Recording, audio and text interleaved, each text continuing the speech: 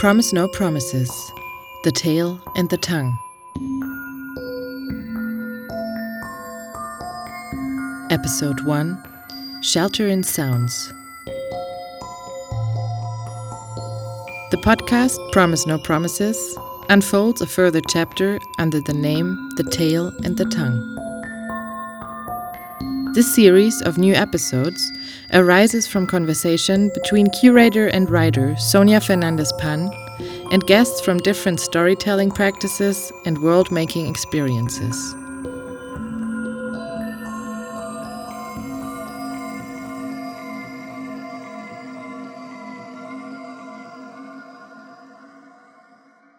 For a conversation to take place, it is sufficient when two people start talking to each other.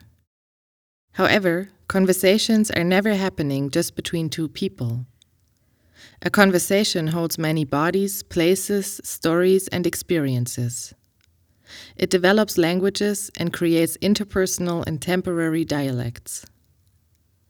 Sharing is also a way of collectivize seemingly individual circumstances. Our bodies host many narratives, speaking borrowed words and making stories an important part of who we become. Stories travel between bodies, welling in them. Always in motion, they have no end. Worlds make worlds in which reality and its fictions travel through the tongue to become tales.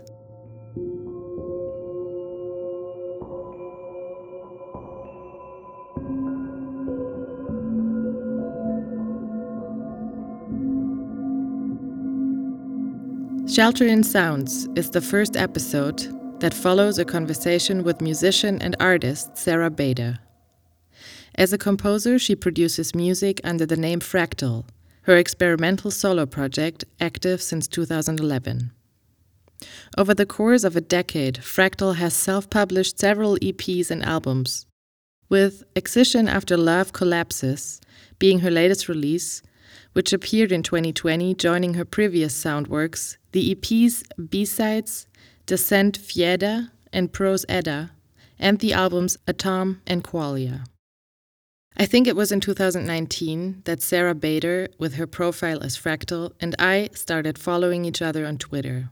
Although social networks impose a pre-established system of communication on us, it is also true that there are many different ways of being on them. Sarah's presence through Fractal caught my attention because of her way of crediting her projects and sharing those of other musicians in a space where the social is becoming more and more diluted in individual self-promotion. Thanks to Fractal's profile, I had the opportunity to meet Sarah in person months ago on the occasion of this podcast, starting and expanding our conversation in writing. In 2020, her music was the soundtrack to a year that was as hectic as it was paralyzing. As she herself comments during our meeting, music allows us to give voice to abstractions and feelings that perhaps don't easily find a place in words.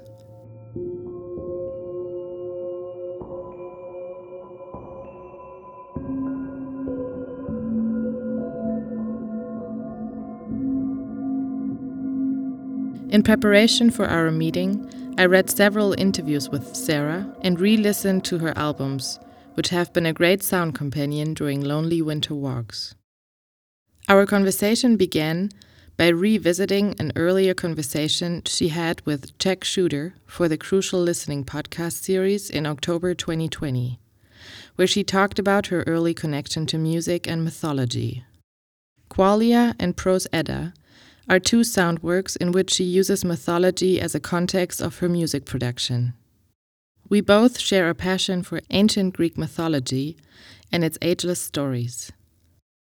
But Sarah Bader's fascination with mythology spans other cultural and historical contexts, bringing back with Prose Edda an ancient textbook of Icelandic poetry and myth. As she herself comments, it is possible to feel proximity and affinity with places and environments with which we apparently have no direct connection, and also with its stories. Throughout her life, Sarah Bader has lived in different cities and has been exposed to different cultural contexts.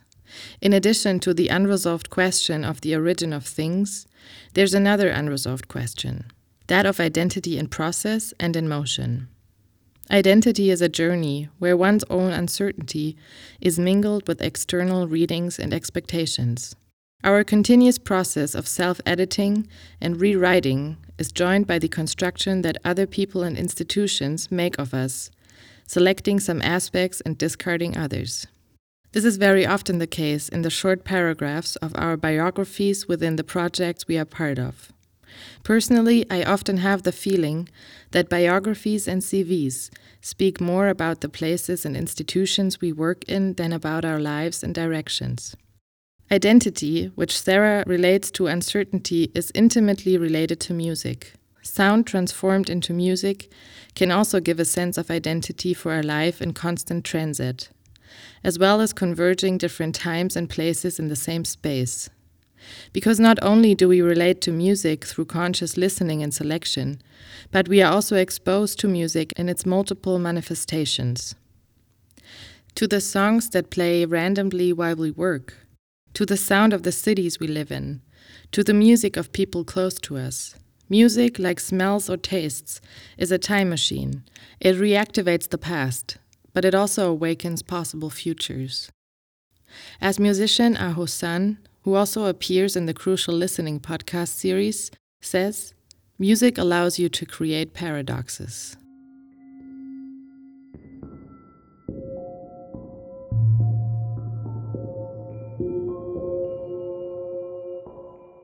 Although we did not talk about her visual work for her own project and for those of others, Fractal's music also includes the relationship that can occur between sound and image.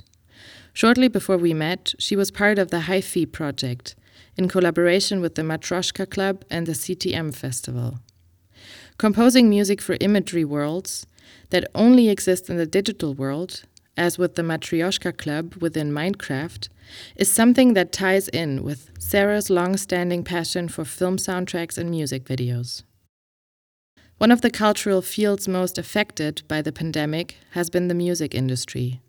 With the cancellation of all live events and the indefinite suspensions of audiences, clubs, and concert venues. However, for Sarah Bader, the current situation is quite similar to how she has been working all these years, with the internet being the usual place for the dissemination and listening of her music. Although it is too early to tell what will happen in the future, it is certain that digital formats attempting to reproduce or translate lost encounters are often unsatisfactory. Perhaps it is time to start thinking about music beyond the club and the stage.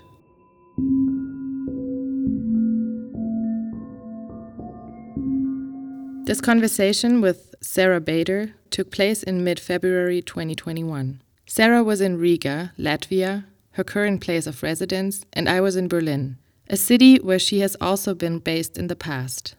2 recording devices and 2 identically shaped coffee cups were part of our meeting. Not only places or contexts nourish our identity, objects can also connect us with other people we not always get to know personally. This is a situation that happens with music, and it's conditioned to temporary and timeless shelter. Thanks to music, we are part of a community much larger than ourselves in our own lifetime. It is perhaps for this reason that Sarah and I have sometimes commented on the possibility that we may have been part of the same audience at a concert in the past in Berlin. Until this happens again, we can continue to give context to the music through our bodies and voices.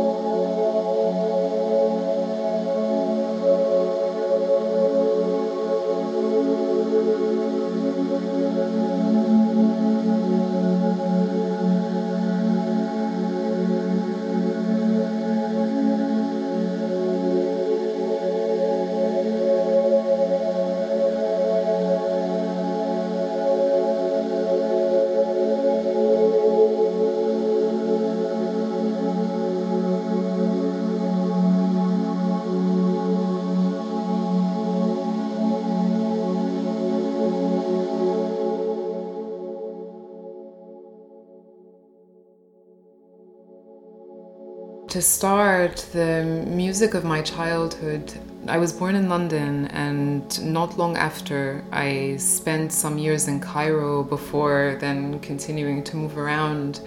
In those few years, I spent a lot of time with my grandparents and my mum's younger sister, who is always, in both sides of my family, music, film, these things were very important. It grows out of, after the 50s in Egypt, there was like this golden age of cinema, and this continued on. There's this rich tradition of songwriting and classical music in the sense of, in local context. The sounds that I think I was first exposed to, it was in that period of time, leaning more towards modal music, Egyptian pop music, these moods of music. My dad, since maybe he was in his 20s, he had this cassette collection that was steadily growing. And then when he moved to London, I think he took pride collecting and preserving them.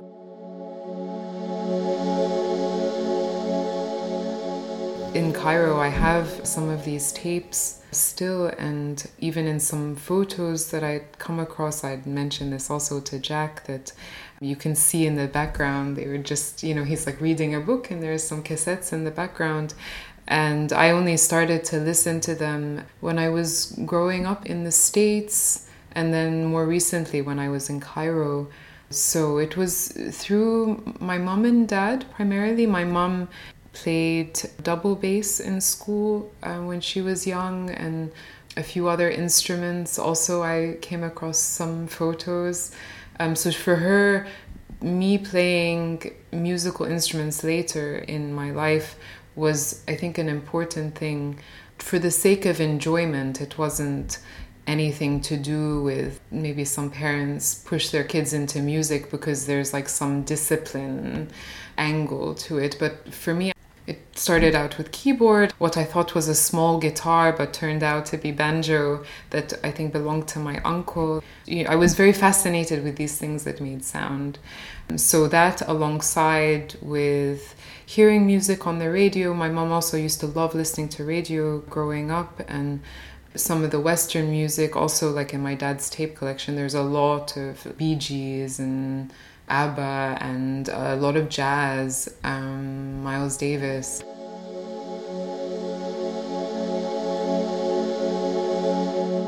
Growing up, I was kind of agnostic when it came to, not so fixed in style or anything. I really appreciated more the mood, the tone, the timbre of music. Going towards more emotional music, I was always drawn to. As I grew older, it was, classical music education combined with then what I used to listen to on the radio. So like everything from hip hop to hard rock, I guess back then, or grunge. I went through all of the phases, and I also used to record. My dad had like this stereo boombox thing that had a mic built in, and I could then record from tape to tape and also record myself. There was a lot of variety. Also, a lot of music in the movies that I was exposed to early in life. For me, this notion of music as a soundtrack, to be listening to music while you're doing something, it was just a part of every day.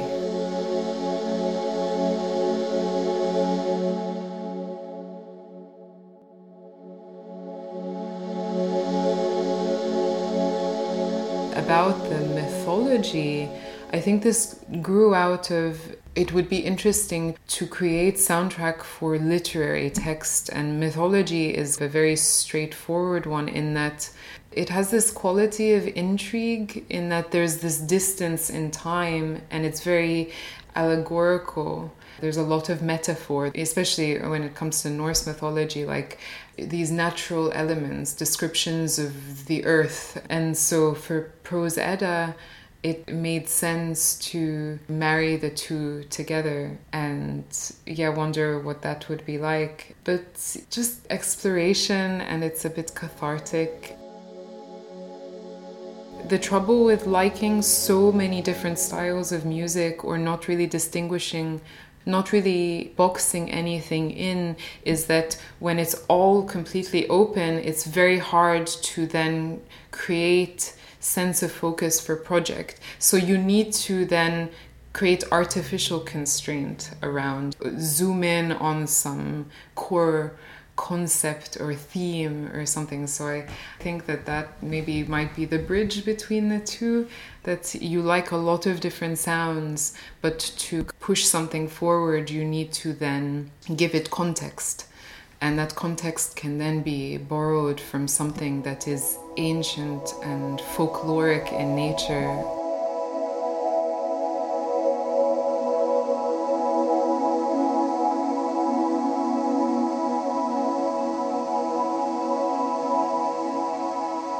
Favorite myth?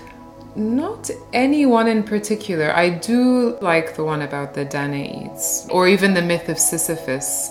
To me, it's this similar concept where I went through a period of time also. I was very fascinated with Camus' writing and this absurdist outlook on life, that every day is a struggle. That's basically it, and you have to find a way to be okay with that. I think with Danaids, it's with this leaky vessel constantly filling up. There's little resolution there, but at least in terms of Sisyphus, that he, pushing the boulder up the mountain you have to assume that he's happy with that. I think that there's a lot of meaning that we put into what we do to make it worthwhile for ourselves. I think this notion of that something has any intrinsic meaning is a bit slippery. If you start to unpick things from the meaning that we have either conditioned ourselves or been it's both at the same time, that you can fall into a bit this nihilistic pit. But I'm more inclined towards absurdist outlook, where a lot of things don't make sense. We're born to die, but we create value in between that. We create meaning. Art, in a way, is a bit absurdist endeavor also, but people can find some value in that if it connects in some sort of way. A lot of myths that have this as their theme, besides the Medusas and all of that, it's more these life assessing ones that zoom out of interpersonal dynamics or some commentary on morality, but rather this examining the human condition in a very wide sense. I think is something we can all relate to, because ultimately, it's always this why are we here question that always remains unanswered.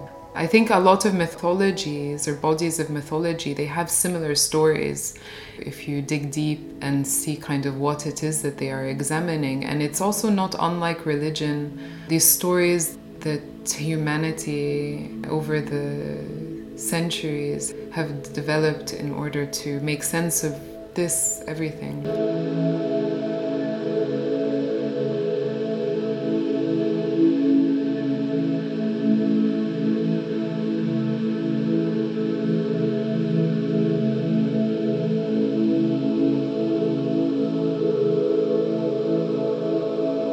In terms of home, that definitely touches upon something I've been trying to figure out my whole life because of the frequent moving. To this day, I'm much closer to it now in terms of sense of resolution or sense of priority than I was back then, when I was very hungry for feeling rooted someplace, feeling a sense of belonging, also whilst figuring out what is identity. I think people who tend to move a lot, especially from an early age, their sense of identity becomes fraught with uncertainty, and the pendulum swings between wanting to conform so much to the immediate surroundings and fit in, because especially as a teenager, you don't want anyone looking at you and thinking that you're different. Almost conformity becomes this desired state. And then afterwards, the phase often comes that you rebel against conformity and you want to forge your own identity and figure out who you are and be different from everyone else. These two extremes in between. To tie about home in particular, I think in the end the natural conclusion of that was where I felt most comfortable, where the people who I love the most are, where there's this sense of shelter and safety and where you feel that you can flourish. And also there are some places where when we visit, even for a brief period of time, there's this sense of natural affinity to those places. For example, I've always, even though with my ties to Egypt, my sense of affinity to northern countries, more from an environmental and climate aspect. I think also like physically just preferred places where the summers are not so hot. I do like winter a lot. And I think that might have grown out of also spending part of my childhood growing up in London. But back then it's very different from now. There's been a lot of like even disillusionment about, I've always very often wanted to be in the place I wasn't in. And I think that had to do with a lot more than just like the place itself. Now, and how music fits into that, it ties into this sense of home, not just in physical space, but I think in yourself, because it also connects to identity and this kind of exploring, ultimately sounds that, yes, can be very nostalgic in terms of these songs that evoke the sense of the past. Like some home-cooked meal from childhood can be in the memory very, very strong. At that time, there's this perceived comfort, and music can be that way because you associate it with so much more than the music itself. It's the time that you listen to it, it's the people who you listen to it with, it's the place that you were in. To simplify all of this, they do go hand in hand, and I think that also when you explore the sounds that you make, you can also chart the place that you were in when you were making these sounds. There is this connection between the two, and it gives you a sense of history, it gives you a sense of place, and definitely a sense of identity, especially when then others come to identify you with that. But again, music taste, when your identity is multifaceted and involves many different places, and the history is like with the bike in the street, kind of it snakes around, it helps to create some sense of focus. It gives some sense of clarity where really it's very chaotic underneath that and a mix of different things, but at least it helps to explain. Sometimes words are not enough to explain, and I think sounds can do that for us. It's a lot of feeling, it's a lot of embedded in there is so much of our experience that came before. Maybe music is a very efficient way to communicate some of these abstract things to others who might be able to also connect in the feeling of it but have different stories themselves.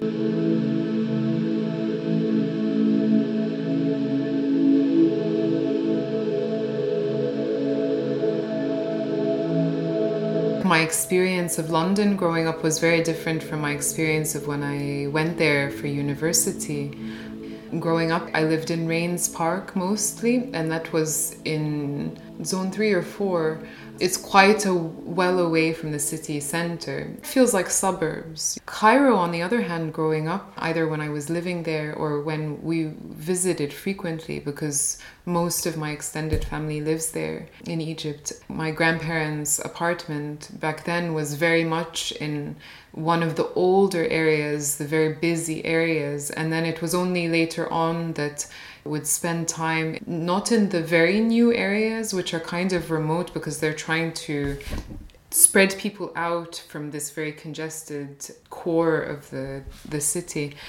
But for me, even like those areas are so dramatically different from each other. This thing about the smell of a city and the sounds of a city. The first time I went to Riga, when I came here, I noticed that there's like this smell that reminds me of Cairo. And I think because there's some sandy low in terms of the sea level, and there's this sandy deposit in the ground that makes it a bit dusty, and Cairo is this way.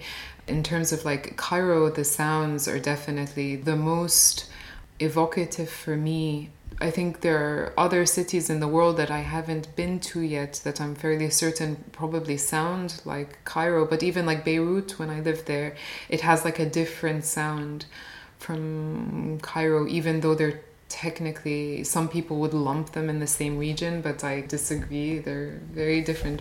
London, the living there, there's like a color tone to life there when you remember what it's like, and speed is in a particular way. Here it's very different. In Cairo it's very different. In New York it's very different. I also lived a lot in the suburbs in New Jersey growing up. That was also very, very different. I definitely prefer now the more rural, calm, green areas. It's interesting to think about these different qualities to a place and how that shapes people's lives and memories.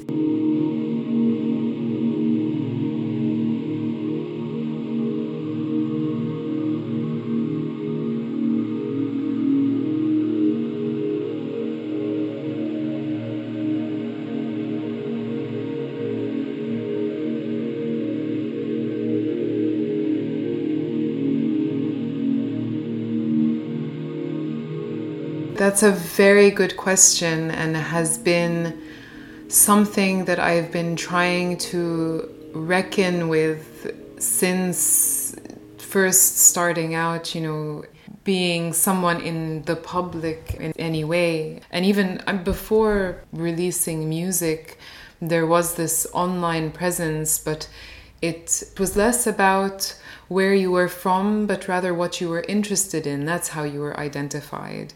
But then, of course, in terms of music industry or art industry generally, probably also in terms of people who work in literature and stuff, I understand why context is important.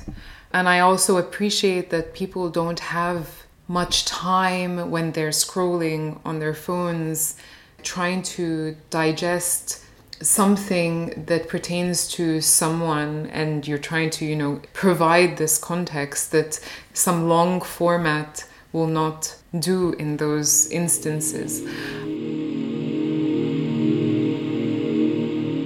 I think the first time that I struggled with this was back in 2015, 2014 maybe. The uprising in 2011 kind of put Egypt on the map in terms of so-called Westerners. I also hate these dividing the world in discrete terms, but that Egypt suddenly became this less of this faraway place about pyramids and Egyptian mythology and stuff. And it was a year during which many who weren't familiar with the situation there suddenly were familiar with the situation there, including also a lot of video footage of places that they didn't necessarily think about before. How does Cairo look now beyond knowing that there's pyramids? There was a lot of interest in the creative scene in Egypt. It was around this time also, 2011, 2012, that I really made the move to be more based in Cairo and less so in London, getting involved at the time in the activist movement.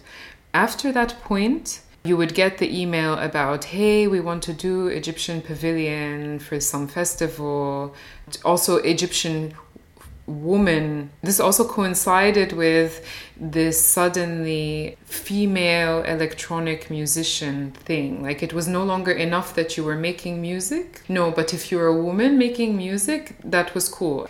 Let's write about this. This was newsworthy. I kind of reeled against both of these things, because while on the one hand, I didn't very much appreciate getting random message, you know, saying, hey bro, I really like your music, or like, I can't believe you're a woman, that kind of thing. I used to, like, for example, not use my own photo because I didn't find it necessary. But then at some point I realized I have to put my name and I have to put my photo, because otherwise people just assume things. And I don't like when people assume without information. Like, at least be informed and then you can make your assumptions. That's fair enough, but don't just out of the box assume. So I tried very much to frame it about like where I was based, and I was always based between several cities, to like not be pigeonholed, not be thought of as either you're this or you're this, and people make that decision for you most of the time. You're not allowed to, yes, I'm from the UK, or I'm from Egypt, or I lived in the States, but there's like more to that. There's a long story, and if you have some 3 hours, I can tell it to you, you know, like if it's, but online there isn't this opportunity to also correct. It definitely depends on like who's getting in touch. For example, if there's something to do with some institution in the Gulf region, no one is going to be like, oh, and we're going to write down that you are Egyptian or that you're British. No, they like stick to works between this and this and this city, because it's not exciting to say that Egypt is like not so far away. People have been there. It's like, we know what Egypt is. But for some other festival in Berlin or London or whatever, this becomes part of the story. Also, these events and institutions are getting funded, and their funding, we all know that there are these kind of requirements or conditions for that funding in terms of representation. So it also becomes useful to highlight that, oh, so we have person from here and person from here and person from here, to create this sense of we are providing opportunities to a wide range of people. There's this balance, and this is important, but I feel like there could be better ways to do it, that at least ask the person who you're writing about.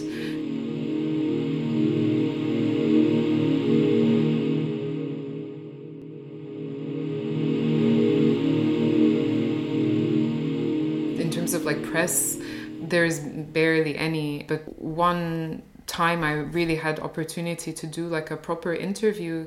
Katrina, who's a Belgian journalist, was very kind enough to ask these questions, make sure that there's this more complete picture, even if the time doesn't allow for, but like at least there's some nuance that is more genuine than some attempt to fetishize at a distance, or write something for clicks, or try to meet the conditions of some grant. Yeah, I hope one day we move beyond the point where, sure, it's interesting to know someone's story, but then know it fully. Don't, you know, some metadata, some tag in terms of we will create this person's identity for them, as opposed to this person identifies in a certain way and we're interested to find out, and that we can communicate. And then maybe one day it won't matter at all. Will be just about the work, and if there's some story that someone wants to attach, it's the artist or musician themselves who's doing that, who's communicating that. It's not up to some PR, whatever. It's something that gets under my skin, but I used to be more protective of how this was. And now if I'm dealing with something or someone from a particular institution, it's a bit easy to now, if there is something I'm concerned about, to just mention it in the beginning. Maybe please don't mention this or that. That's fair enough. It also makes it easier for everyone to do their job, because I understand, like, we can't always just immediately know what's in someone else's head about something. Like, just to be fair.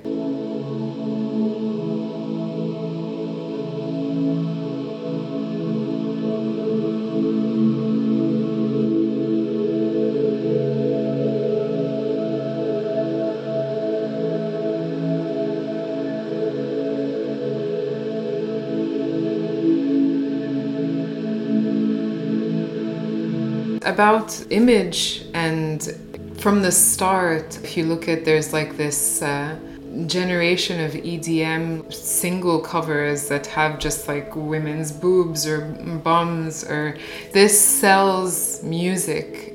That old adage of sex sells, and the woman's face and figure being used as a marketing tactic, even for work by men, that has always been, I think, this pressure for women to basically the natural inspiration to end up becoming some kind of pop icon or something adjacent to a model. This is something that many of us have grown up with. I think it's gotten better in terms of what expectations we allow to be imposed on ourselves. I think there are many who are rebelling against this in terms of their image and how it's portrayed, especially online. It doesn't help much, I think, for many that even like say something on Instagram, that the algorithms are optimized to boost photos of faces, or like basically you are rewarded for showing yourself and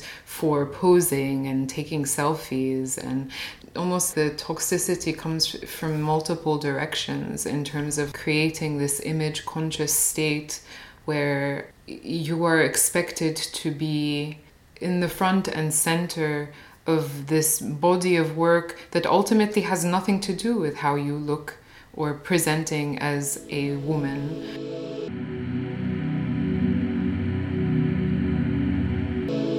There's nothing wrong with, of course, this gets into many other issues.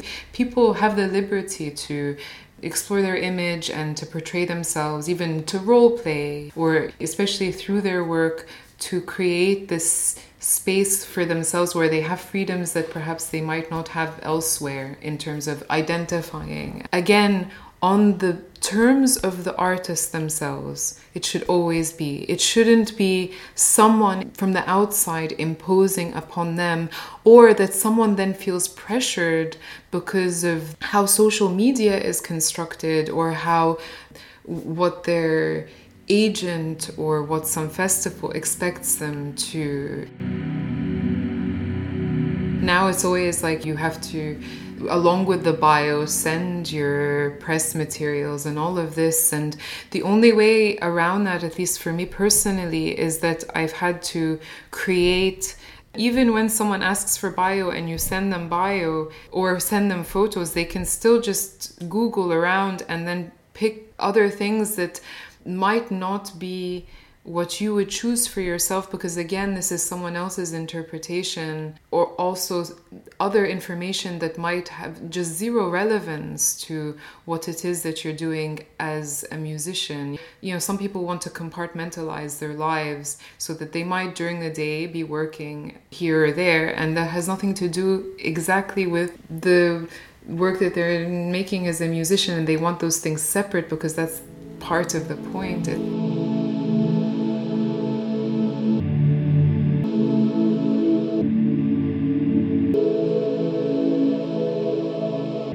I think that the industry as a whole would benefit if there was more communication, honest communication between all sorts of people in that long professional chain, from artist to someone writing about that, and everyone in between. I think that just people need to have their wishes respected or considered even. That would be a start. But in terms of image, it's getting better, but very slowly and unevenly as well, because every country is different. I've always admired the musicians and artists who don't need to use their image as a currency. But I also acknowledge the fact that for those people, many of them, it's a privileged position in that they have people who help them get their work out there in whichever way.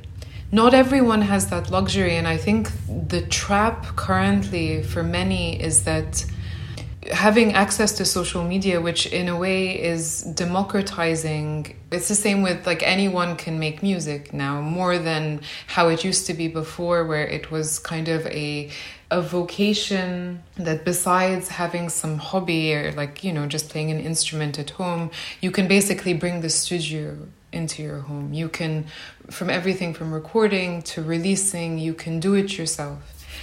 This increase in access and this immediacy almost, so that if you can slowly cultivate an audience and you have these tools at your disposal to inform the world about it, this is an asset. But at the same time, it creates this pressure.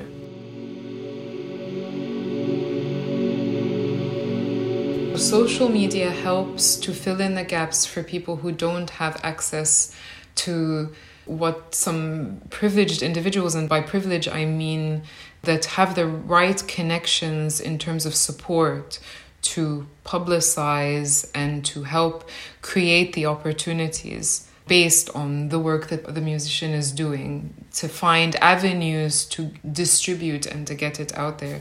Social media allows people who don't have this to do this, but then it relies very heavily on frequency.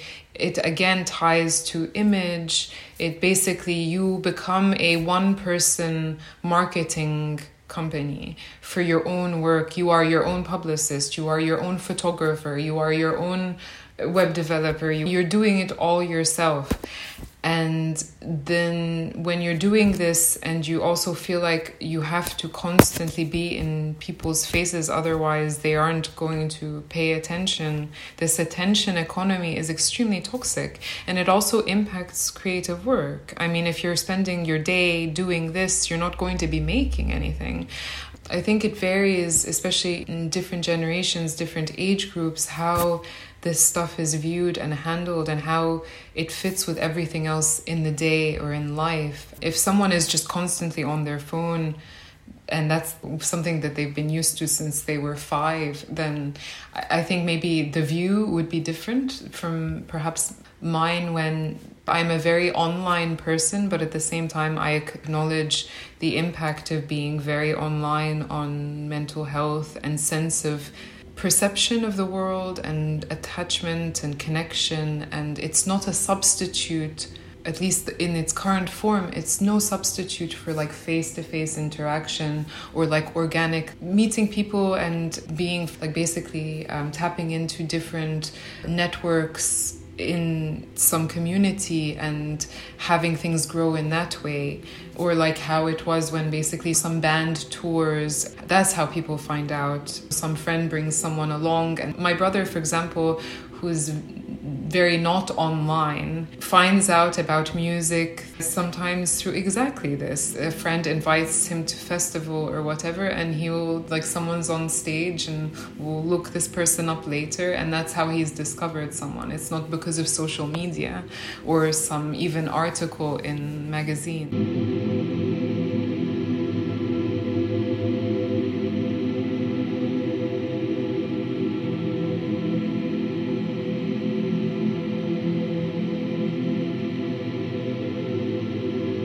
This goes back to being extremely online because I've moved around a lot, and because there have been some years when I've dropped out of school, and there are different things that have happened in the past where the internet has been a lifeline in many ways.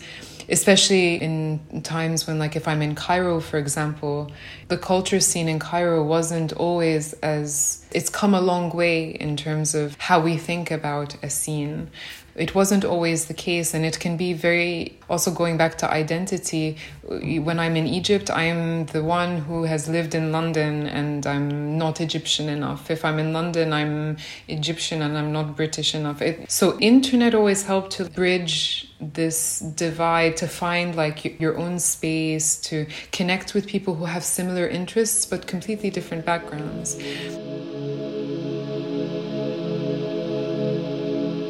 From the start, when I began to release music, since the beginning it was always Bandcamp for me. It was only because Bandcamp existed that I was able to release something, and it was because I was using SoundCloud before that I was uploading things. I didn't really mean to release something. It just happened that there were all of these uploads. Well, that's kind of enough for release. And when people were asking if they can buy it, I thought, okay, hey, that could be really cool. That's something that you made, someone might want to buy it.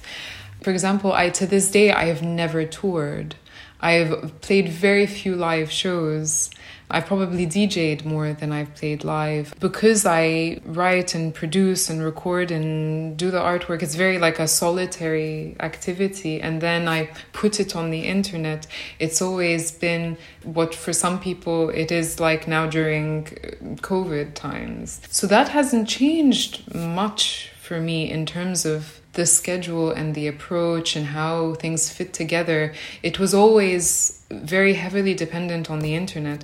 I guess the paradox there is that this is actually the time when I would like to a bit move away from that and to go a bit further in being able to perform, being able to basically what serious musicians are able to do or expected to do, because I haven't explored that yet. To continue to build audiovisual work, but to also not just put it online, to have it be viewed in physical space, for there to be this different aspect of audience, for there to be connection between, it's not just like you're putting it online and people find it maybe, like you don't know, but to actually to share a space with others and to share those moments so that it's not just me recording some improvisation at home and thinking, oh, imagine that this was something that was shared, this to play music with others, to perform with others.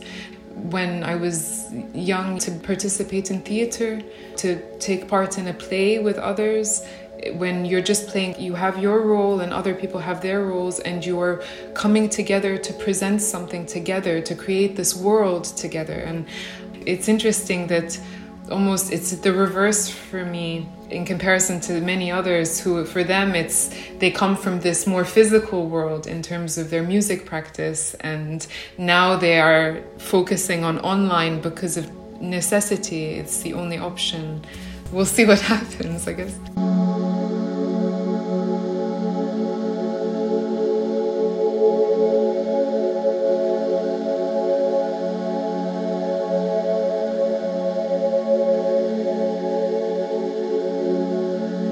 I think like a lot of the approaches that are being taken now, maybe some institutions are treating it as a temporary fix, especially if they have funding for an event and the event has to kind of happen, but they move it online, and also exploring with the technologies and seeing what works. There's some Currents FM, for example, this trying to offer live streaming, but a bit preserving some of maybe the social experience that is experienced in some physical context.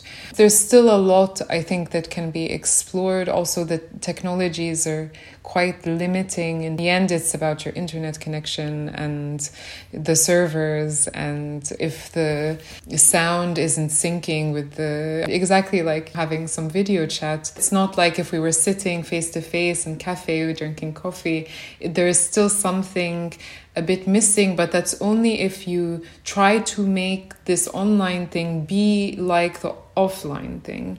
There's still space to push it where we're no longer trying to replace an experience in physical world. We maybe some talented developers and designers and also musicians can explore creating maybe online experiences that are something new entirely in terms of presentation and audience involvement. There's a tendency sometimes for these things to also get a bit gimmicky and fetishize the technology itself. It's no longer even about like what you're trying to communicate, but it's that like we're doing it in VR, for example, and that's the thing.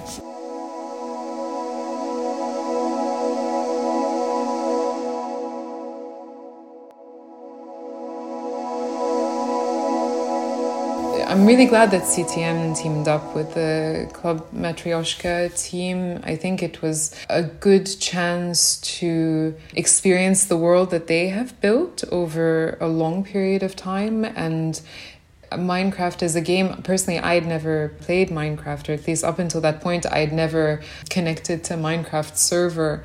So that was very new for me.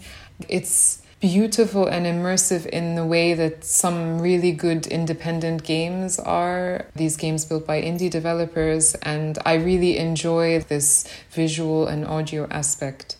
In a way, making that the setting of some virtual club, it works. It works, at least in this period of time, but it doesn't have to be contextualized as like a club in virtual world. I think there's this opportunity to break away from club as context or stage as context. But that's a harder question to answer in terms of then what can it be in the future. There's still this hope that some institutions have in terms of having events again, real world events. And I think that maybe we'll see something like hybrid festivals in the future where there's some things online, some things offline. It's in their interest to maximize exposure. It's like part of the content creation and also helps them to be discovered more so that it's not just like word of mouth that they're relying on.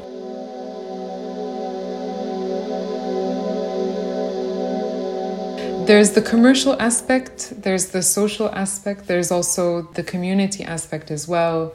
And you're right, like there is this chance now to focus more on local scenes, definitely, and to nurture them and to grow them. I see that so often the natural conclusion of that is that then something gets big enough to attract people from outside to the local scene. And then you get into these issues with Airbnbs, and it becomes like a draw for the city itself, like for tourism. I mean, Berlin, case in point, when it comes to like atonal and these festivals, where a huge part of it is that it attracts people from outside and they spend their money in Berlin. This impacts then the local population as well. Do we benefit from this in any way? It will require many different interest groups to sit at that table and to discuss what the options are. And there isn't like some one-size-fits-all approach. I think every city is different. Every type of event is different. Depends on also the music itself or the work. Not everything can be packaged in the same way. And I think that maybe what will come in the future in terms of online experiences is that there will be more of a variety, that it won't just be some stream on YouTube or Twitch. It's an exciting time. Also, there's conversations happening around technologies that are adjacent to this that can be also incorporated. It will take very literate and invested people who are not just looking for commercial gain, but actually really are considering the social dynamics of what it means to have this culture tied with place, and where that place is online, offline, we will see.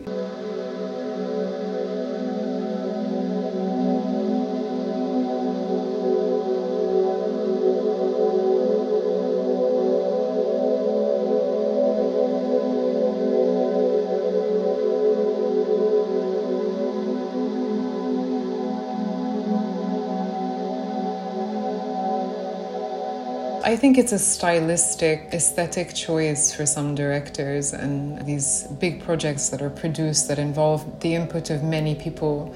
Someone like Kubrick, considering the symmetry of his work, ultimately, even in Space Odyssey, there are these classical elements still, even with it being sci-fi. But if you compare to Blade Runner, for example, which is a grittier take on sci-fi, the soundtrack there was quite experimental for the time, also using a lot of synths, still a bit maintaining some classical elements, but also interesting sampling and vocals, really evocative the atmosphere there. One of the cases where I think I like the soundtrack even more than the film itself. Had it not been for the soundtrack, maybe I wouldn't be so crazy about the film. But now there's definitely a lot more experimentation with soundtracks. One of the ones that sticks out in my mind is there's a TV series called Devs that explores quantum mechanics and many worlds theorem, and Jeff Barrows, and I forget the name of the other composer, did this soundtrack, and it's sort of a mix between the story centers around a bit this Silicon Valley environment, very California, and so it has some folksy pop music, but also some choral arrangements, really sinister and sparse, mixed extremely well with what's going on in the scenes. And this, to me, as a soundtrack, is extremely rich in experimentation in comparison to maybe some other TV series or movies where it's, just like the full orchestra and just like really big hits. Like Johan Johansson in Cesario almost like trademark these very ominous low strings that like sound like moody. This created a trend. And I think there are lots of trends in soundtracks. Also, I think this, again, consideration of commercial viability and what people might expect. And we also internalize that if you hear these like, then it's like about to get there's this suspense and action. There's a language in soundtracks. And I think that the way that the manner that people speak in can be, if you spend enough time speaking to someone, you can kind of maybe start to pick up how they speak. I notice my accent changes sometimes depending on like who I'm with and what I'm hearing. And I think that in composing as well, there's this language embedded in the music. When there's some Christopher Nolan, big budget Hollywood film, sometimes it's like the most simplistic music, but that's kind of what people have come to expect in that kind of movie. Like you have the cars racing down the street and then dun, dun, dun, dun, dun. This is in mainstream, this is very common, so you have to get more into outside of mainstream to really see more interesting compositional flourishes and someone exploring and someone also having creative freedom in a smaller team, and where also the cinematography is interesting. I think it's for many reasons that this happens. It's classical music or something else.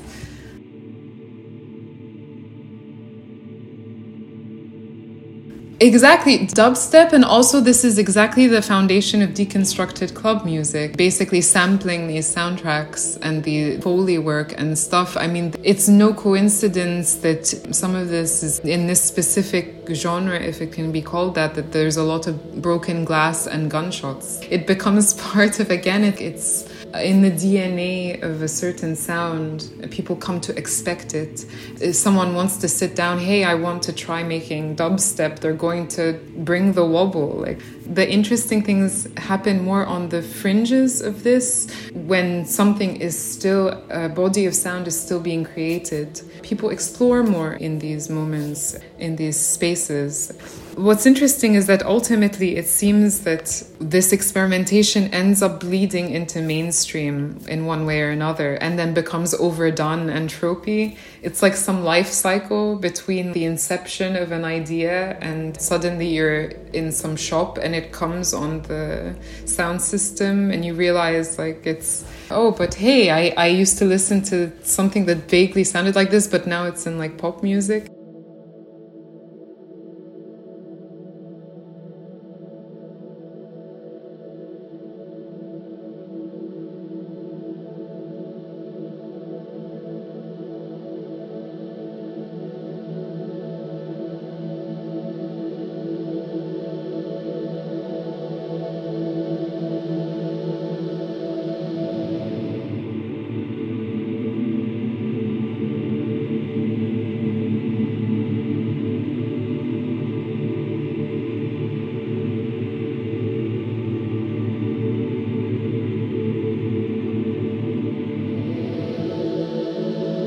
People hope that things will go back to normal, but also it's probably impossible, and normal from before wasn't exactly ideal either. It's an interesting time because everyone also, their view of the status quo is very different. And I think it also, normality suggests the person who's suggesting that it is normal is a situation that is to their favor, because otherwise it would be considered abnormal.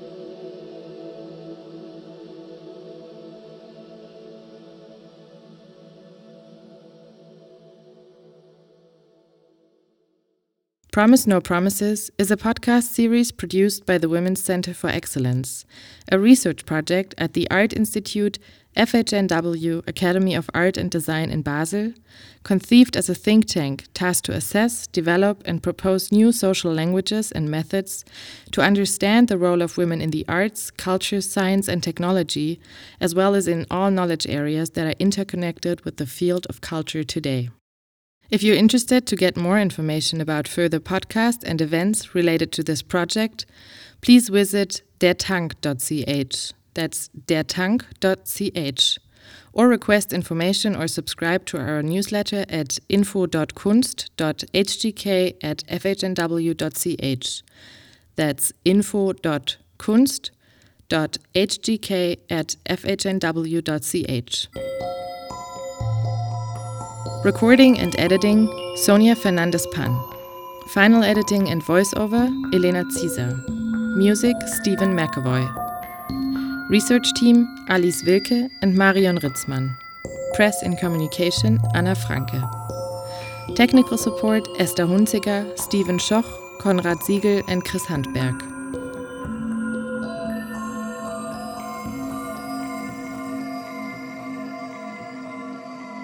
Copyright by Institut Kunst, HGK FHNW 2021.